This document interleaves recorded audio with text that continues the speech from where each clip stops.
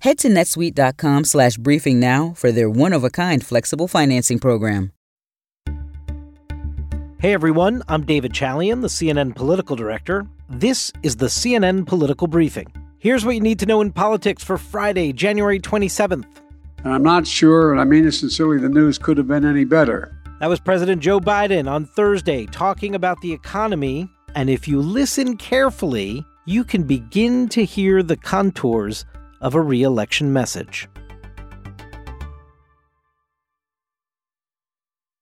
As we noted in our brand new CNN poll out this week, the economy is issue number one for Americans, and dominantly so. So it should not surprise you that Joe Biden is trying to meet Americans where they are on the economy. And that's why the president went not too far from the White House this week out into suburban Virginia to make a claim that he has worked to bring the economy back from the dismal shape it was in immediately in the aftermath of COVID. So let's break down some of the new economic numbers out this week. First and foremost, it seems like the Fed's aggressive interest rate hikes may be working to cool inflation.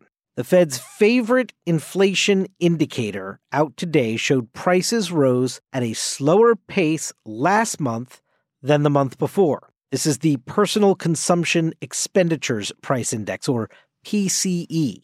It rose by 5% from a year ago in December. That's lower than November's annual increase of 5.5%.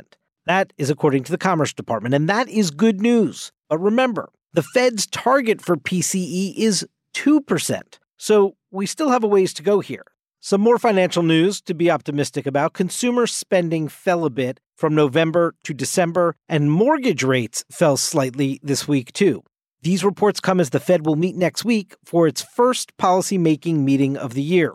Economists and investors are expecting the Fed to raise its benchmark rate by just 1/4 point, signaling another downshift following a spree of blockbuster rate increases last year. So the Fed may indeed take the approach that the medicine it has been applying to the economy is working, and that they no longer need to apply as an aggressive course of that medication to the American economy.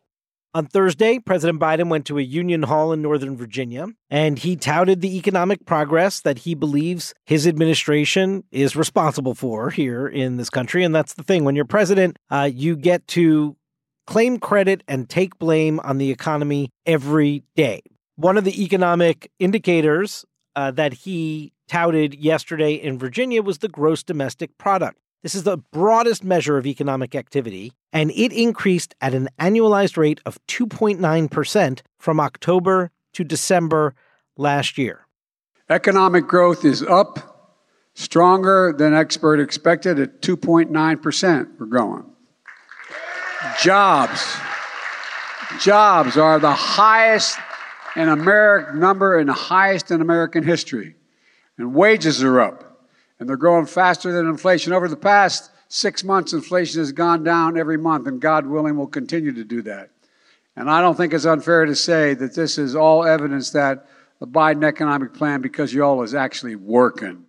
Biden is correct in that wages and salaries for civilian workers are up. The latest Bureau of Labor Statistics quarterly employment cost index from October showed wages increased by 1.3% in the third quarter and 5.1% over the year ending in September. But it also showed that higher wages did not keep up with inflation. Again, that data were released in October, and a newer report is coming out next week.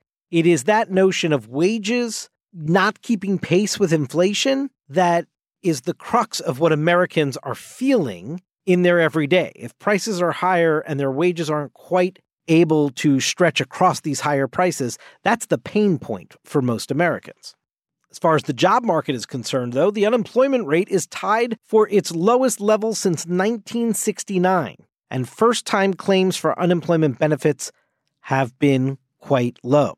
As I said, if you listen to the president's remarks carefully, you hear the contours of a re-election message taking shape. Not only is he touting his economic agenda, but he's drawn the contrast with Republicans who he is saying will actually take the country back to a worse economy than the one that exists now.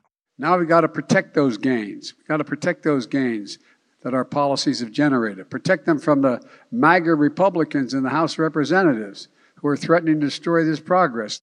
Biden dipped into the well that Democrats use time and again to try and scare up support among the public, which is to warn of potential cuts to Social Security and Medicare if Republicans are given the keys to the store. They have the House of Representatives now, and Biden makes the argument that Republicans want to cut those treasured programs that so many Americans rely on. No, this is the God's truth. It's almost unbelievable. And beyond that, they're actually threatening to have us default on the American debt, a debt that's been accumulated over 230 years. House Speaker Kevin McCarthy was on Fox Business on Wednesday, and he pushed back on this notion that he is at all interested in cutting Social Security or Medicare benefits. None of that is true. And that's the bad part here, that the first administration said they won't negotiate, and then they want to play politics. Why are they so afraid to sit down to find where you can eliminate waste?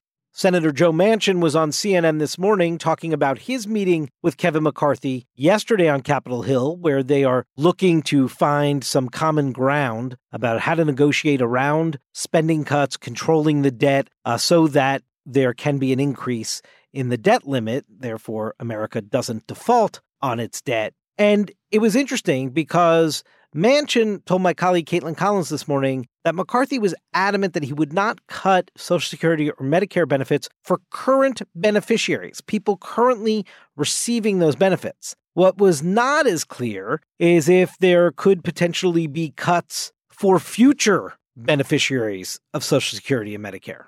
As for that looming debt ceiling debate that is going to be with us for the next many months, Mitch McConnell once again asserted that the U.S. won't default, though he doesn't elaborate on exactly how we get from here to there, meaning ensuring that and raising the debt ceiling. Senate Majority Leader Chuck Schumer called on the House of Representatives to show its cards. I say to my Republican colleagues, if you want to talk about deep cuts, then you have an obligation to show the American people precisely what kind of cuts are you talking about. And it became official today that Joe Biden's going to have a new man in charge of the West Wing as he prepares to embark upon this potential re-election bid for 2024. The White House released Ron Klain's formal letter of resignation to the president. Now remember, Ron Klain's been serving as chief of staff for these last 2 years and has been serving Biden in government over the last many decades, one of his closest aides that Biden is now losing to the outside. No doubt Ron Klain will still be in his ear. But Jeff Zients, the man who used to be in the Biden administration in charge of the COVID-19 response and implementing the vaccination program and the like, he is now being hired to replace Ron Klain as the chief of staff in the White House, a White House that is about to enter its most concerted political season, if indeed Joe Biden decides to run again. That's it for today's political briefing. Thanks so much for listening. And if you like the show, please consider rating and reviewing us on Apple Podcasts. CNN Political Briefing is a product of CNN Audio. Abby Swanson is our executive producer. Greg Peppers is our supervising producer. Fez Jamil is our senior producer. Our episodes are produced by Krista Bowe and Taylor Galgano. We'll be back Monday.